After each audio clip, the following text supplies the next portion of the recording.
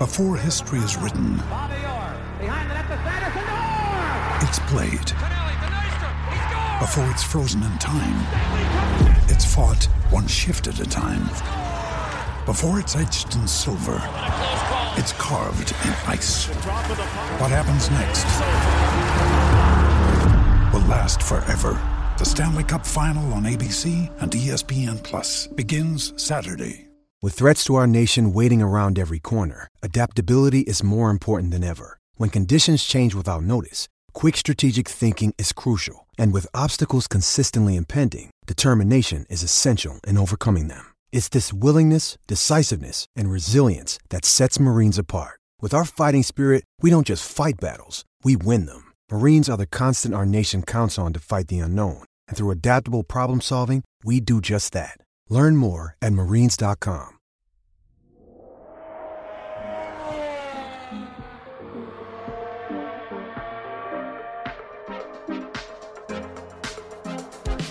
G'day, welcome along to Oz F1, Australia's favourite Formula One podcast. I'm James Baldwin and I'm joined in the studio, as always, by one friend today, as like last time around. It's Thomas J. Camp.com.au. Mate, hello to you. How are you, buddy? Mate, I'm well. You're well. Tommy T, big shout out to you, mate. We're missing you still on your little trip away, but he's off the grid.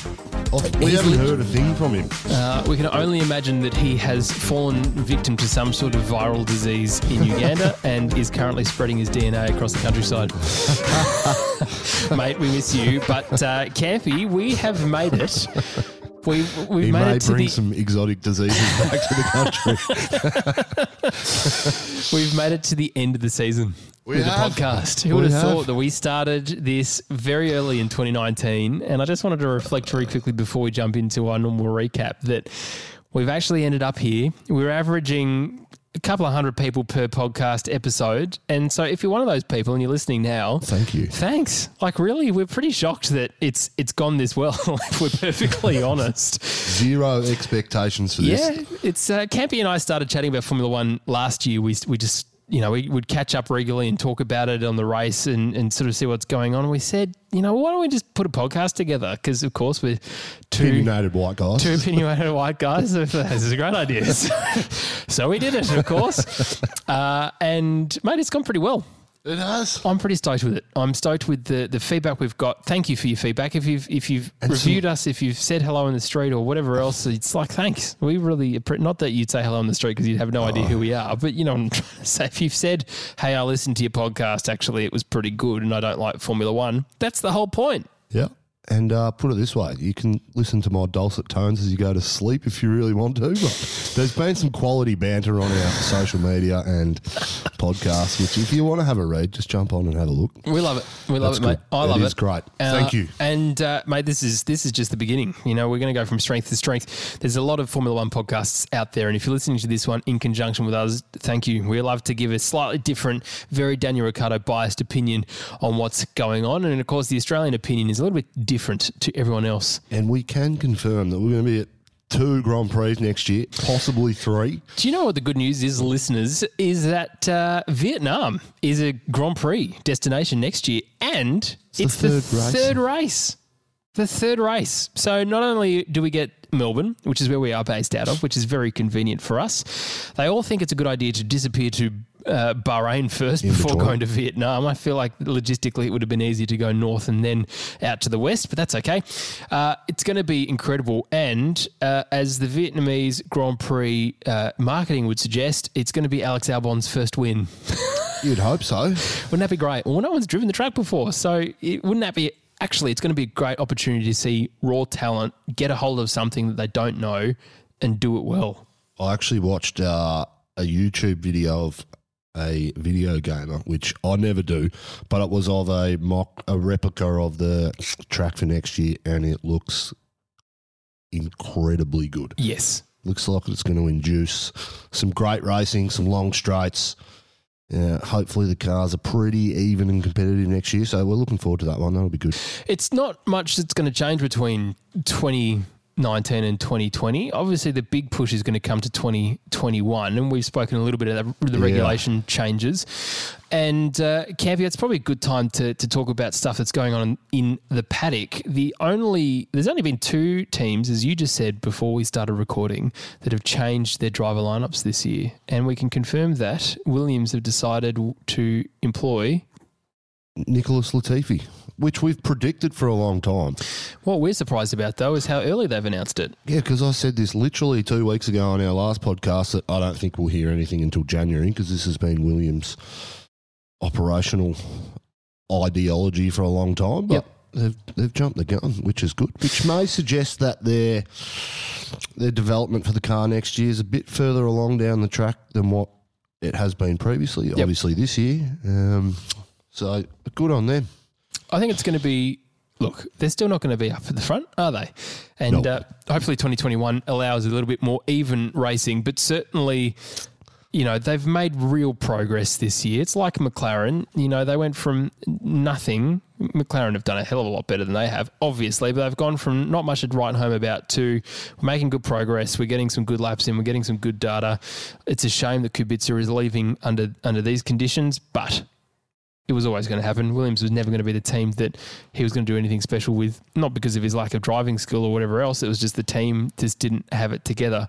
They're getting there slowly, Campy. Yeah. That was an experiment that really didn't turn out the way anyone wanted it to happen, and it was a bit of a shame, but we sort of knew that from about race 3 and 4 onwards that it's going to be a long grind for that team this year, and specifically Robert. But you were talking a little bit earlier before we jumped in, and maybe it's a good time to bring it up now, about the Williams itself. Brundle was talking about this in terms of the car and how it performs. And in fact, we'll just jump straight into the race a little bit here, and then we'll come back to it again. But the DRS system wasn't working in the first little while. 15 for laps. Abu Dhabi. And what we saw was not a lot of overtaking. The overtaking that we did see was raw drafting, power between drivers, and good placement under braking and late braking. Now, and we actually saw what a difference the DRS makes.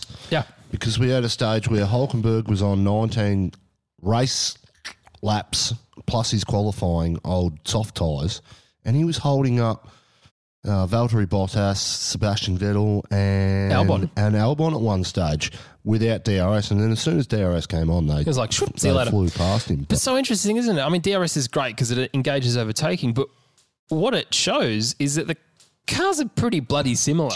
And I was going to bring this up on the last podcast. I think it was FP3. Brundle, at Brazil, Martin Brundle he made a comment that sort of stuck out with me that I didn't really have an understanding of. He said these cars are pretty comparable in the way that the aerodynamics work. I mean, there's differences in every car, but the motors, we've heard all year that the motors are pretty comparable in their output. But the chassis themselves are pretty comparable in their aerodynamic outputs as well. Yeah. But he made the point that Ferrari and Mercedes and Red Bull, they're the teams that spend massive amounts of money, and particularly in Mercedes, is that in hydraulic suspension. And he went on, I read an article on F1.com this week about the things that are banned for 2021, and hydraulic suspension is a massive one. That essentially what it does, it permits the aerodynamicist to configure the car to run a narrower range of operating parameters. So there's not a lot of moving parts on the outside of the car that are there to change to affect performance with this hydraulic suspension. So it's just a bunch of fancy computers that let a certain amount of pressure go when a car hits a bump, or how it rides under cornering, and certain amount of load. So it creates a really fast car, and that's what makes Mercedes and Ferrari and Red Bull so much faster than these other teams, because they can throw massive amounts of money at little things like that. I mean, barge boards are also banned for 2021. I think Mercedes was the first team to do that, to raise those front, like push rods and pull rods and suspension, and actually mount them above the wheel so that they're in a less compromising aerodynamic position as well. So there's a few things like that which the teams that have the money to spend get the most performance out of, which is going to be equalised for 2021. So it's good to see.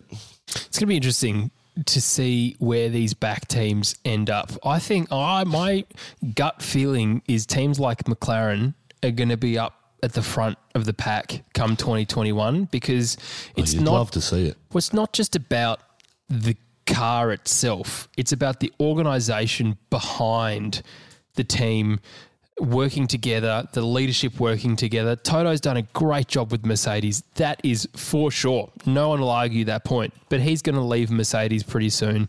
You know, we saw him step out for the Brazilian Grand Prix to not take it over, and James Allison, I think, was running the show then. Was it Allison or Bono? Anyway, it doesn't matter. But we've got, you know, Andreas Seidl, who's running under Zach Brown, the McLaren team, and you know, he is not a show pony. He's not there for the camera. All he's there about is to ensure the team works. Now, there was an interview with him yesterday, and he was saying, look, what I really want to do is ensure that the drivers can be themselves in the team. So he's giving them a great culture.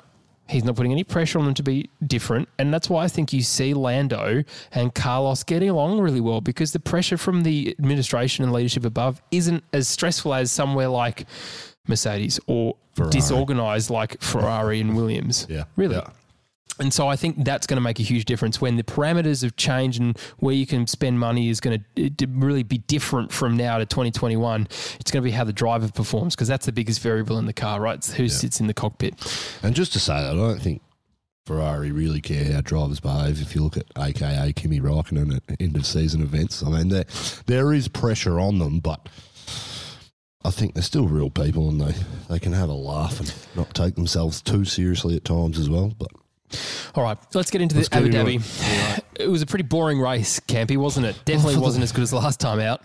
Mate, I'll tell you what, that's that government must be paying a hell of a lot of money to get the final race of the year. Because, geez, it's other than 2016 when Rosberg won his championship, I don't think it's induced any good racing. No. Spectacular racing that I can remember anyway. They produced a couple of good crashes with Mark Webber back in the day on Heikki Kovalainen, but Brazil is the spiritual last race of the year for me, and I think it should probably go back to that. Look, I think you're right. Dozing off towards the end of it. Well, I was. It was the race finished at 2:00 in the morning Australia time, and I definitely was. I think I saw the donuts woke me up. Yeah, I started looking at my phone, and I was halfway through this Led Zeppelin documentary, and I was sort of going back to that, and I just lost interest with it by the end of it because there was just nothing happening. And we're committed fans. We are. I'm not saying we're probably not uber fans. We're super fans. We love it. We talk about it. We read articles all the time. Look, we've done a podcast about it. This is how much we love it. Yeah. But if we are getting bored with it, if it's not exciting enough to keep us awake at 2:00 in the morning, and it's the last race of the calendar year, really, is it exciting? Look, I would say that it probably belongs as a track in the first half of the season. As Bahrain shows, it's very similar to Bahrain. There's some off-camber corners there. And look, the track itself is quite good, and I imagine the drivers would enjoy it. It has the design, like you go from a hairpin into a really long straight. It's got the design for some good, really good racing. It just doesn't ever seem to deliver it. No. When it needs to. No. Not sure how I feel about it going into being a night race as well, but, it is what it is. So, anyway. It's obviously a spectacle as well. It has to be. There's a lot of wealth. And that's flowing cool. around the marina. You look at the Middle East and Monaco. I'm not sure, the auction house that auctioned off, Michael Schumacher's car as a Benetton and the Ferrari that he drove, I think 2002. I can't remember. Anyway, it was incredible wealth there. Absolutely right. But anyway, Abu Dhabi as a race. Let's recap it. Campy, your favourite moment of the race? Jeez, I'm trying to remember. I asked you this before the podcast. I think Max's pass on Leclerc. Leclerc had nothing to answer. So it was a good move. Nice and aggressive. I mean, the commentary tried to talk it up in the best way that they can for about 3 laps leading up to the moment. And they were saying, Leclerc might be nice out of the car, but in the car he's got razor blades out on side. And he put up no fight. Max completely outfoxed him. But he had the pace in the car as well. So that was probably the best move or the best part of the race for me. I think there's kind of shared between two, and it was both in the last last lap specifically for Carlos Sainz, but Carlos getting up on Danny Ric on the last bit of the complex with 10 corners to go and then getting his point, which actually pushed him up in the standings overall. But also Checo. Checo was on fire the last bit of that race. He did a move on to Norris after the second back straight. Yep. That he came out and said, that was the best move of my career, which then Lando came out and said, I can't believe I let Checo pass to do his best move of the career. And I say, I hate that. Then that was right at the very end. But good for Carlos again. You know, the McLarens didn't get up towards the front as much as they should have done, but there was some really good midfield racing going on, mainly powered by Renault engines. Again, we didn't see it. At one stage, we're watching a procession behind Hulkenberg, and we've got Danny Ric, Sainz, Norris, the three of them, I think, at that stage. Oh, no, Hulkenberg was holding up the front. Yep. And you could see on the timing sheets behind, it was... But they kept going green. They kept going green and fading in, they stay where they positions. are. Because there's all this thing. And we were like, hang on a second, who cares about what we're watching here? It's not exciting, guys. And we never saw any of it. Now, the F1 race director, TV director, has to get this stuff right. thomasjcamp.com.au/get a better TV director if you're a Formula One executive listening to this podcast, because of course you are Ross Brawn. No one cares what's happening at the front because we know what's happening. They're trying to pass Hulkenberg without DRS and it's not happening. But yet we stayed on it for 6 laps and then saw some average replays. Just get it right. Yeah, I agree with you. There has to be more focus on better battles. I mean, we're pushing this whole AWS Insights thing, but we don't actually get to see the battle live on the screen. Disappointing, team. Come on, let's do it. Rage complete. No, it's not. Driver of the race for you, Campy? Max. Yeah. Not that I think he deserved it. No. Driver of the race. Yeah, it's a tough one. I like Max. I'm not giving it to Lewis. Valtteri did a good job. Mm-hmm. Back of the pack to 4th. And he should. We'll get to it later. He probably should have got 3rd. Yep. Hulkenberg was the fans' driver of the race, but that was token because it was his last race and they were being nice. He certainly wasn't. He certainly didn't do anything that deserved it. No, well, he finished 13th in the end behind Danny Ric. 12th behind Danny Ric. Yeah. Yeah, no, good. Yeah, it's a tough one.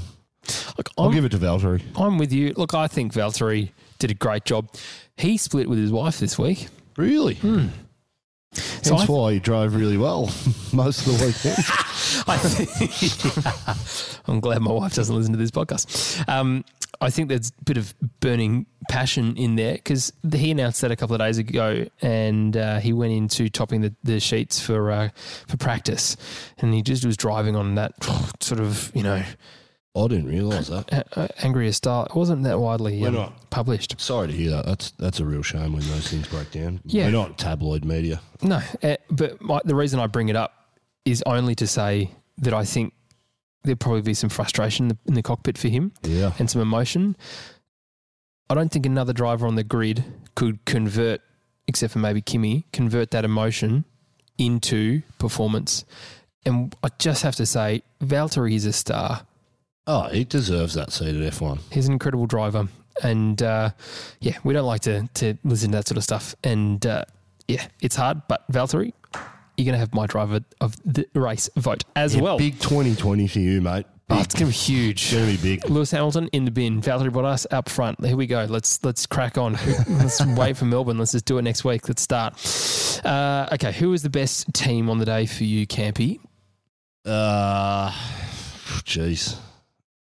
This is how much of a nothing race it was, guys. If you're listening, I'm sorry that we can't be so definite in our responses here. But really give it to any of the top 3 teams because they were all pretty staggered. I was going to give it to McLaren. It was a Mercedes, Ferrari, Mercedes, Red Bull, Ferrari, 1, 2, 3, and 4, 5, 6. So. I don't know. We'll give it to Williams. Why not? I've given them nothing for 21 races. I'll give them something. 2019 Campies. Congratulations, guys. Wooden Spoon award. You got through the season. They did. And you're still afloat. You're still a functioning race team. You're prepped for next year. So that's a win. I'll give you the team of the day. You're not wrong, actually. It would be very hard, I imagine, to convince everyone that it's good to go around this whole merry-go-round for another time. Yeah. Very, very difficult indeed. All right, Campy. Well, let's start at the back of the pack as we normally do. Work our way to the front, team by team, as best as we can in order. There was only one DNF, which was Lance Stroll and Racing Point. We'll come to Racing Point in just a moment, though. Let's start with Williams, though. Robert Kubica, in his last time out, definitely, is no surprise to anyone, was last. Last for last. Still beat his teammate in the championship. And big point for Williams because they haven't had a point for many a year. And it means they get some money. Yeah, glad for Robert to be able to do that. Look, I think, let me just say this about Williams. The livery has grown on me. Oh, rocket. Oh, jeez. I actually like the blue and the black and the white. Every time I see it, I go, actually, it looks like a really nice car. Looks like a shitty version of the Sky, in my opinion. Now, if we go back to how do you have a shitty version of the Sky? A Williams, okay. Stop it. I don't like it. If we go back to our first ever podcast, not that you want to go and listen to that because it was. I'm removing it from the internet forever. It is terrible. You're right. That's why I can't believe we got this far. The one thing I raged on was Williams livery. I quite liked it when I first saw it. And Rocket, it's a telecom provider, isn't it? Yep. The worst branding in the sport, hands down, easy, in my opinion. Better than Rich Energy. Don't have to say Legend anymore because they don't exist. Okay, so Kubica obviously having a bit of a letdown. George Russell finishing in 17th ahead of Pierre Gasly. He has a bright future, George.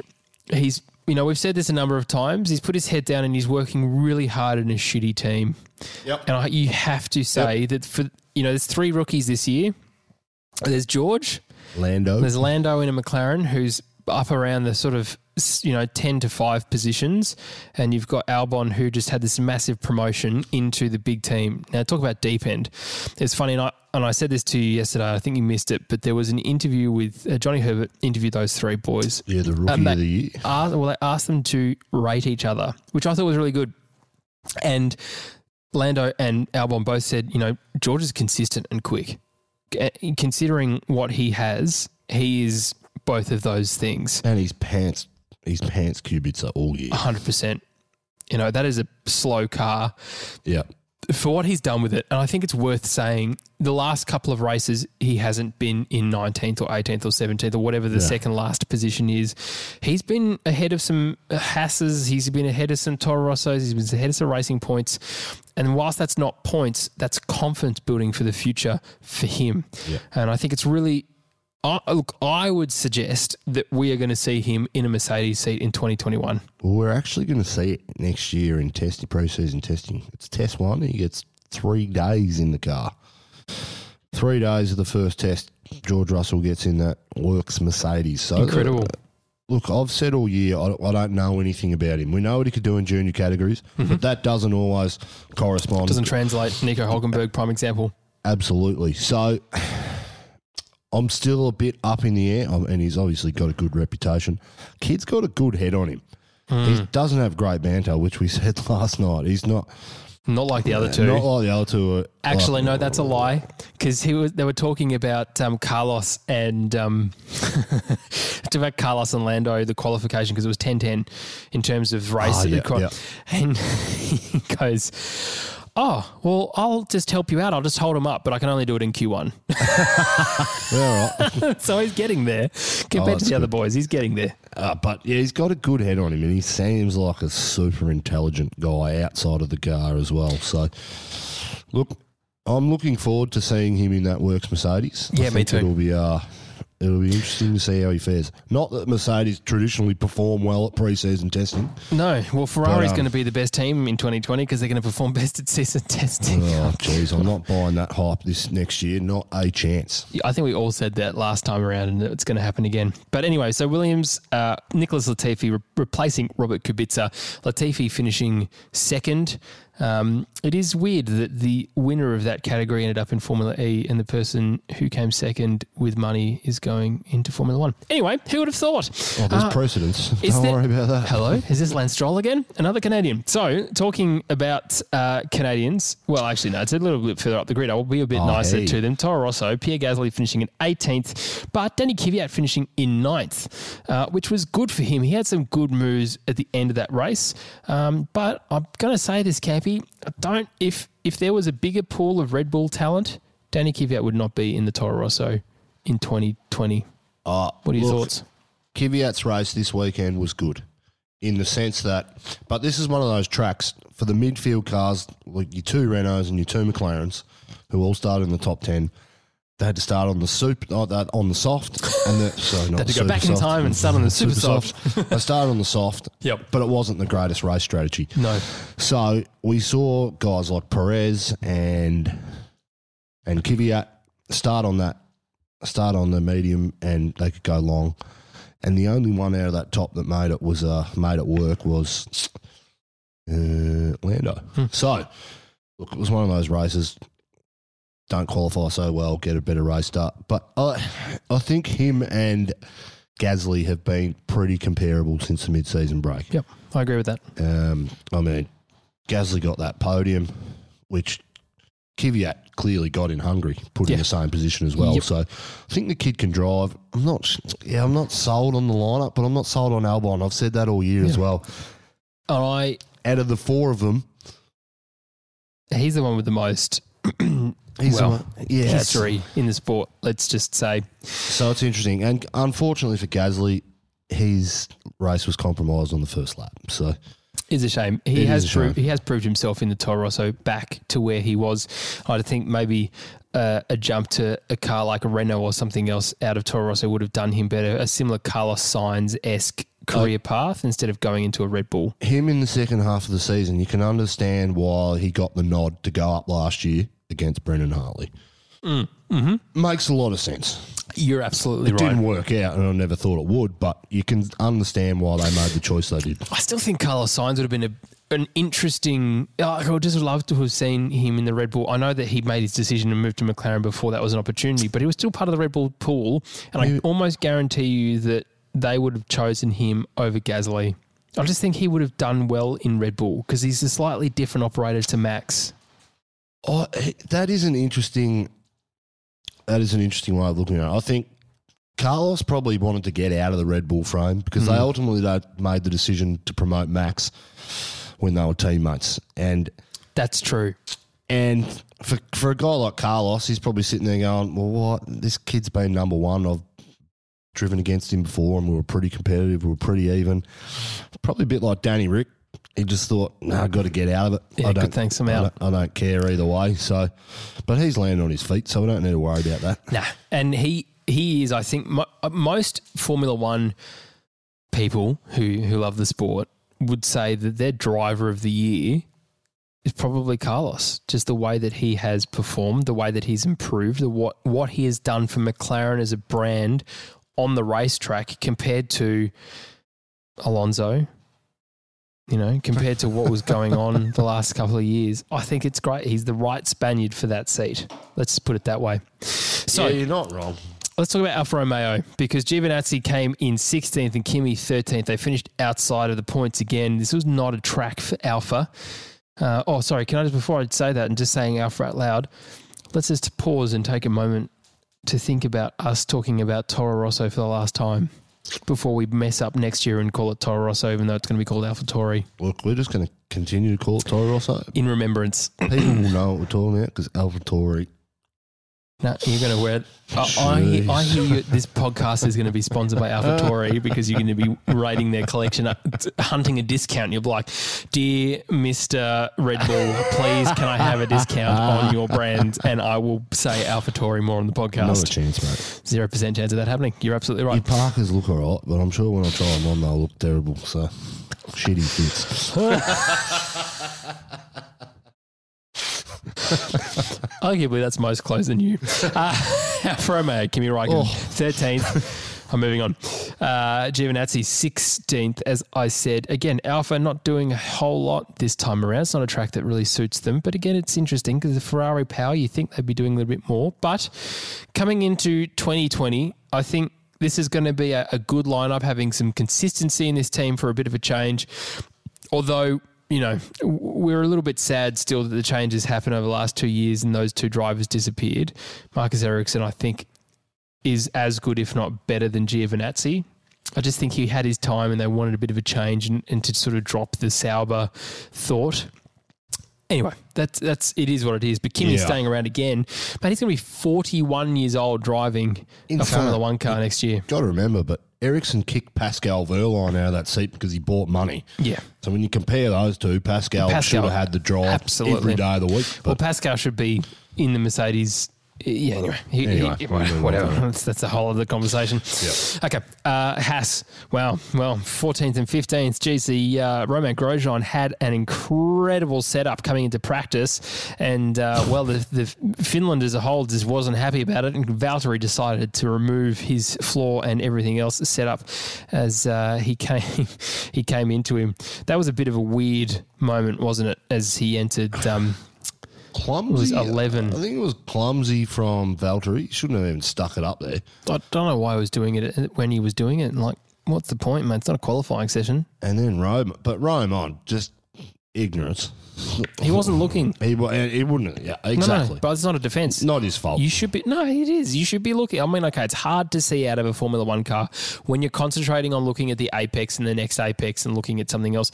And he would have checked Valtteri, seen him in his mirror and gone, cool, gotcha. I'm good. And then just gone on with it. No, doesn't happen. And I'm sad because I think, you know, you talk about Mercedes and teams like this having the competitive edge by having all these little things that all just add up to make them, a better race car. Has been working really hard to try and sort it out this year. Grosjean finally gets something and it's taken away by a really stupid mistake. And Valtteri, whilst he did a great job from coming from last to fourth. It really is disappointing from him. And I think he would have been disappointed, but it goes back to his thought processes, where his head was at, from a personal point of view, I think is probably why he did something silly like that, which we wouldn't normally see from the Finn. Yeah, not sure about that one, but anyway, move on. Renault. Our boy Danny Rick, who absolutely had a good qualifying session. Great qualifying. He qualified at 8th, but finished in 11th. And Nico Hülkenberg, now a former Formula One driver, I can finally say that, coming in 12th. Mate, he had an opportunity to really show himself this time around. It was nice that the fans voted him the driver of the day. He wasn't. And it's nice that he had some airtime with a Mercedes, a Ferrari and a Red Bull behind him when there was no DRS. And it's nice that he's been in the sport for 10 years. But it's also nice that he's going. Yeah, it's a sort of... Because I really like him. I think he's quality outside the car. Oh, he's stunning. Good banter from Renault, by the way. They all had the blonde wigs on to say goodbye. But it's a shame. But his career really failed to launch. You've got young Renault drivers like Jack Aitken in the junior categories. I still reckon Hulk should be in Formula One. He deserves to be in. I think. Where would you have put him for 2020? So, go back to Force India. Racing Point. Sorry. Well, I think you'd kick out Stroll and put Hulk in, which is obviously very difficult to do. I think he's better than Checo. Yes. I think he's better than a lot of drivers on the grid.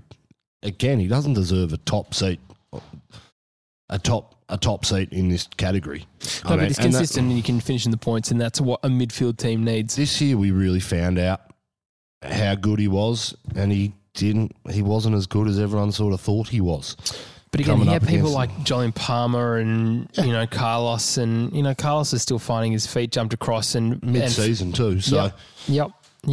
The guy can drive, and he on his current talent, he deserves a drive ahead of a few of these other teams, but unfortunately, as I said before, it's a career that failed to launch. Yeah. So, tough one. McLaren McLaren. It's interesting because Great. Zach Brown hinted that there's a new livery change that's coming, Ooh. but they are keeping the papaya and the blue, which is cool. I love it. I love the whole, that orange, man. I tell you what, I reckon if you asked me at the beginning of the orange, a bit of yellow in there, like some bright yellow. Well, they've got a blue. new sponsor. Well, they've confirmed, and I don't quite know what's going on, but Zach wasn't really saying much, but he just said, you're going to like it. We're going to keep the papaya, but you're going to like what's going on. Certainly better than when Alonso jumped to McLaren, it was black, which is just like, okay. Is this the return of cigarette money back into Formula 1? Ferrari? Well, No, that's already happened. But we could see Philip Morris do the same sort of thing. Who was the other one who does that? I have no idea. I can't remember the company that. No idea. Anyway. All I know is that it's a cigarette company and it's hiding in plain sight. And it's like, I'm pretty sure it says Marlboro on the back of that Ferrari again. It doesn't. But if you had said to me at the beginning of the year, pick a team that you support, I'd say Renault, I guess, because Danny Rick's driving for them. Yep. And in the year before, Red Bull, I guess, because Danny Rick is driving for them. Yeah, McLaren for me. But it's McLaren. It has become McLaren this year because I've fallen in love with the car. I've fallen in love with the driver's banter. I've fallen in love with the way that they're doing things. And I like it because they actually threw the baby out with the bathwater. 2 brand new drivers for this year, a real rookie and a guy who, he's got some pedigree. The Sainz name, Carlos Sainz Senior, well, just Carlos Sainz and he's the junior, but real racing pedigree, we're sorting it out. Man, they have done it, but also their road cars are phenomenal. Like Ferraris are cool, but you look at a McLaren P1 Senna. Hello there. I like the 675 LT. That's yeah, just any of them 670S. You rattle through any of the McLarens right now that are rolling off the production line, and I challenge you to find a better all-rounder Formula One team. And if you come back to me and say, Ferrari's got... No, I don't agree with you because they suck at talking to each other and all they do is check. They don't do anything except for checking. Hashtag it. Checking. Anyway, McLaren, I'm a big fan. And I'm not going to lie, Campy, if I'm playing F1 2019, I'm in McLaren. You'll see me around. I've always been a McLaren fan. Ever since, Mika Hakkinen and David Coulthard back in the day. That for me is F1, That's why I really want them up at the front again. Screaming V10s around Albert Park. I really desperately wish that Danny Rick had jumped across to McLaren. There's still time. There is time, but for me, I love Zach Brown. I've mentioned this earlier. The way he has turned that team around is incredible. As we've said before, historically it's been a pretty bad political team, a bit like Williams. And for someone to step in and change the whole culture over 3 or 4 years. Excellent job. Big congrats to the guy. He's a legend. I've got a bro crush on that guy. Yep. You know what? He'd be great for a beer as well. When totally. Oz F1 gets to the Melbourne Grand Prix, and we will, and we'll do a podcast live we'll record it live. You won't listen to it live because it's a podcast. It's kidnapping. Let's see if we can have a chat with old Zachy Brown. You can crack some Melbourne bitter for him. And he can be as disappointed with that drink as most people are. All right, let's talk about Racing Point. Checo, as I said, he had a pretty bloody good race towards the end there. He finished in 7th. Yep. The only DNF was Lance Stroll, and I'm pretty sure it's because he was whinging too much and the engineer just couldn't deal with it anymore and told him to pit. He had the contact with Gasly on lap 1. I know, but he was always just a whinge. But Perez again showed a bit of pace. Thinks he probably had another win. It's basically like a win. It's not a win, is it? It's definitely not a win. You're not standing on the podium, mate. Racing Point, though, Pink Panthers, they've kind of been under the radar a little bit since the whole Renault saga and the program which was adjusting the brake bias. Oh, look, Checo did all right. Championship, 52 points. I think that's a bloody good return for him. Finished 10th. Yep, I agree. Beat Lando Norris in the championship. So, which you kind of expect, really, from a veteran of the sport. No, I would expect, knowing the car that McLaren had now, you would expect that. Good point. The McLaren should be, I think, 7th and 8th and in the championship. I think the issue was the retirements that Lando had. Yes. That weren't his fault, but just, I think it was reliability related. And look, I think Checo had some retirements as well. Anyway, You're right, though. Good on him. It's actually nice to see a Racing Point up there because that's the kind of where it should be anyway. Okay, let's talk about Red Bull. Albon finishing in 6th. Maxi finishing in 2nd. Now, Campy and Tommy's not here, so I'm not sure how he's going to feel about me saying this. I really love Albon's story. I really love the fact that he is a UK-born, flying under a Thai flag driver. He's in this sort of the Asian economic zone, and that's nice from an Australian point of view. But there were moments in this race where he was not competitive, not doing the same thing with the car that Max was doing. Now, I understand that there are differences. I understand that he is fairly new to this team. But I am starting, Tommy, and I'm sorry, I'm staring at your empty chair here. I'm starting to think like Campy on this, and I don't know if it's because I've spent more time with you recently than with Tommy, but Albon really needs these next couple of weeks, these next few months, 3 months, and it's 3 months, by the way, until we get into Melbourne Grand Prix, which is stunning. But he needs to sort it out because I love this bloke. I love his story and I love what he's got to offer, but I want him to be challenging and pushing Max, as Campy has been saying for the last couple of weeks. No, you're thinking the right way because I'm right. And this is why you're not married, mate. Submit. It's all right. We've got it in the pipeline. We're currently locking a couple down, so should we? Every pot in a storm, my friend. Didn't know you were in the Navy. I'm a Mormon, mate. We're allowed to have like 10, aren't we? It's your church, you tell me. Oh, very good, very good. Anyway. Adrian Newey had a little bit of a segment with Martin Brundle before the race, and it was really good. So here's a funny fact for you. Adrian still draws on paper, and he's got two dedicated engineers that convert his drawings into CAD designs. Yeah. How good is that? But getting back to Albon. Sorry, yes. Getting back to Albon. Red Bull said, and Horner said when they made the change, he's like, Albon has to push Max. He hasn't done it in qualifying in the second half of the year. He's only done it in one race, and that was Brazil. And that was a shame. That was a shame not to get a podium for him. Yep. But he has been consistently the same distance that Gasly was in the first half of the year off Verstappen in qualifying and race pace. Now, I think if you take Kvyat, you take Gasly, and you take Albon, they're all the same calibre of driver. They will all beat each other on track-specific weekends and depending on how they're driving. None of those three guys are going to push Verstappen like the way they were. Yep. Red Bull had their junior program sorted out 2 years ago. They had Danny Rick. They had Max Verstappen. Carlos Sainz, and then Kvyat was in it with Danny Rick. And they had the best junior program, all the best drivers. They've only retained one of them in the last 3 years. What does that say? And that's Max. They got rid of Kvyat and then brought him back in. But that's because they haven't developed the crop coming through like they should have. And they're on the back foot because every other team tried to replicate what Red Bull had done over the last sort of 5 to 6 years. When Seb was in the team, Danny Rick, all those ones, they were so far ahead, but they haven't retained any of it. Tells me there's probably some issues. They've probably gambled on a couple of drivers and it hasn't worked. But Albon, in my opinion, he's only got a half a year next year to stake his claim for that seat. Yep. Much like Gasly had this year, I don't think he's going to... Yeah, I'm fearful. I don't think he's going to step up the way that they want him to step up. I'm really fearful for him. Look, Albon... I mean, a pre-season in that car and all the testing and the development in the simulators it'll help. It'll help. It'll help.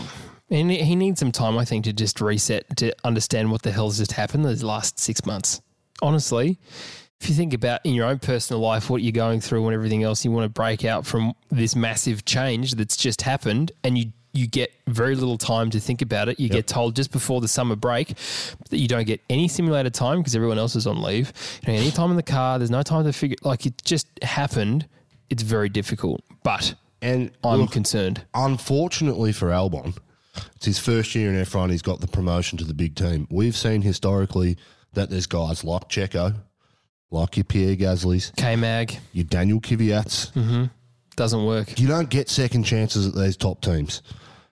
And timing might not work out for Albon. And that's a real shame. It's a real shame. You're right. I think Red Bull should give him the whole year to prove himself next year because they're only going to bring Kvyat in if he fails. Because they're not going to bring Gasly back. Nah. Not now. They can bring Alonso in.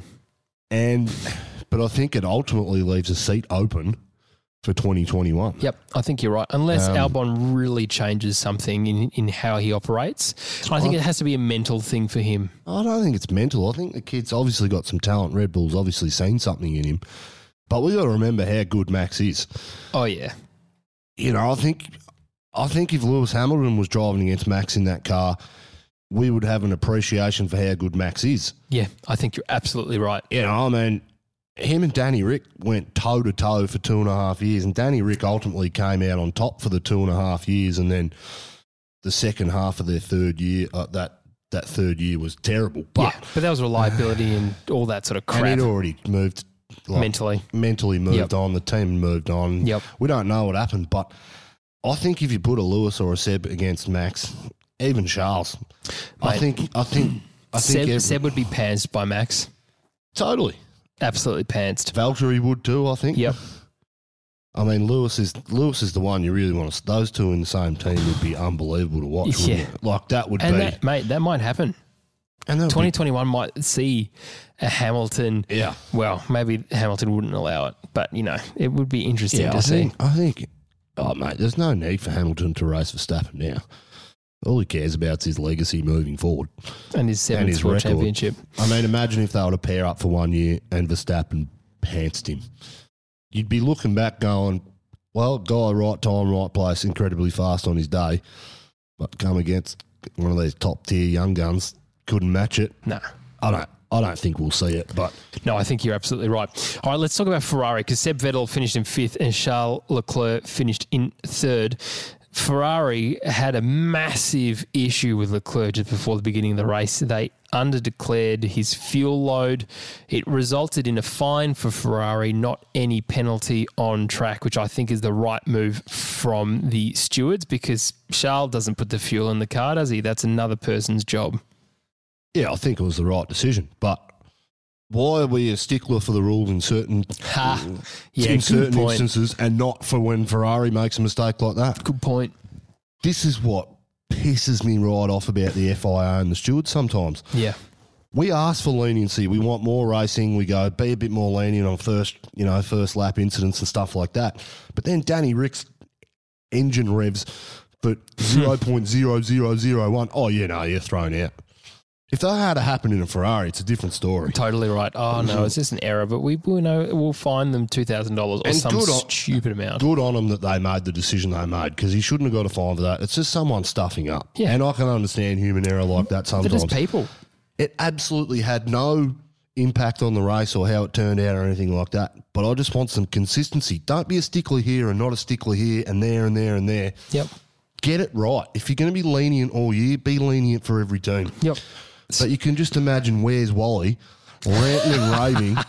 We're Ferrari. We're the team that makes this sport. And we'll leave and you'll have nothing. So Ferrari no, please puts leave. Pressure on the stewards to make certain decisions. I don't like that. But they got it right. They're bullies. But they think that they can be there because they're like, oh, well, Formula One without Ferrari isn't Formula One. Well, newsflash, guys, it is. And it would be actually a little bit more enjoyable, to be honest. Well, anyway, look, we don't like Ferrari here at Oz F1. No, unless Daniel Ricciardo starts driving for them, and then we only like Daniel Ricciardo. But then you'll still... A lot of checking. You won't get me in red. No chance. You're also talking about just life politically in general. That is also me. Unless you're thinking from the US. But anyway, it doesn't matter. The colours are all different. Okay, so Ferrari, whatever. Mate, since this, what do they call it? Investigation into the fuel. Yep. That Red Bull... And there's a lot of death going on from Campy, sorry. Sorry, I just coughed. Since that, Ferrari's pace has been absolutely nowhere. Yeah. Which tells me that Red Bull figured out where Ferrari was getting their pace, and it was somewhere in the fuel. So, Ferrari's pace has dropped off dramatically. They haven't even been remotely competitive in the race. I mean, he got a podium, but good on him. If Valtteri had started up the front, probably would have been easy. a Merc one too. Yes. Look, Ferrari got some issues. They need to figure it out. Mm-hmm. They really need to figure it out. What I'm most looking forward to the future of Ferrari is this Vettel-Leclerc relationship next year. So I think there's been some battle lines drawn in the media and the reporting on this, but I think we could see a bit of a civil war inside Ferrari next year. I think Leclerc's going to come out on top. Well, because the court of public opinion, I think you'll find that Charles is now the preferred driver. I don't agree with that. I will prefer Seb. See, I reckon. Other than this weekend, Seb's got some tricks up his sleeve. Long term, I don't think it ultimately works. Yeah. But I reckon Seb, he'll go away over Christmas. He's a seasoned campaigner, mate. He'll go over Christmas. Just had his third kid, by the way. He'll figure it out. He's got some tricks up his sleeve. I reckon he'll pants him for the first 7 or 8 races, and then Leclerc will slowly begin to figure out the car. But Seb this year has said that he didn't gel with the car like he has previously. So they get a car that he gels with. Boom. Because Ferrari's design, they would have been asking Seb all the right questions about how he wants the car to feel and the direction it wants to go earlier in the year. It's a bit like, picking up a pull and moving it 10 feet one way.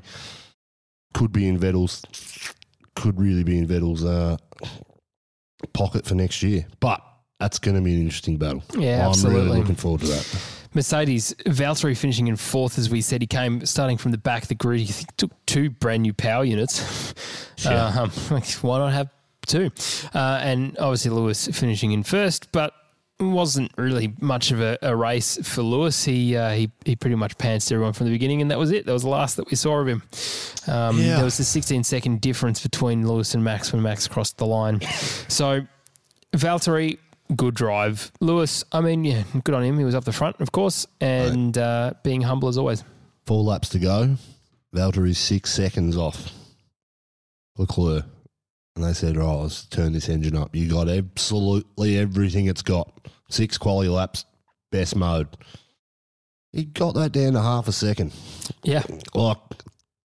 This is what we want to see in Formula 1. Yes. We want to see motors operating on that level. All the time. All the time. All the bloody time. Absolutely. So, anyway. That's Abu Dhabi. Congrats to Lewis. Yeah. He's another race win closer. I think he only has to get 6 next year to better Schumacher's race record. And it's, 2020 is the year to come. But, Campy, we're going to do a bit of a recap on 2019 as the season. On the next podcast, we're going to wait for His Royal Highness Tommy Turlack to come back to us from his trip.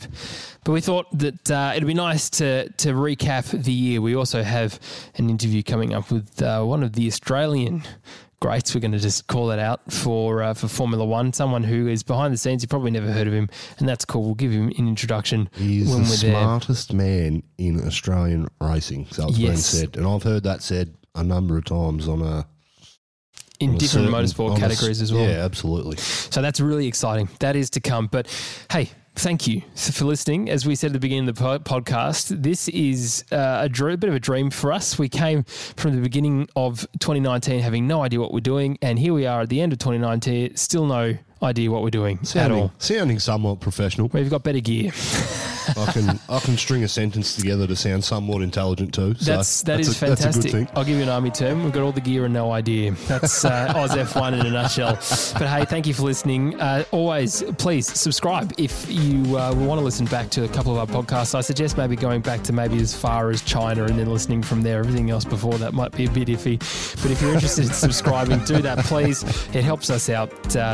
Like us on Instagram at OzF1 and review us if you are so inclined. Campy, mate, I can't believe we've managed the end of the racing calendar. Looking forward to chatting to recap, much better than the preview of 2019 to come. And big shout out to Tommy T. He's an integral part of this team as he jumped on a couple of races in. We miss you, mate. Looking forward to recapping the rest of this year with you.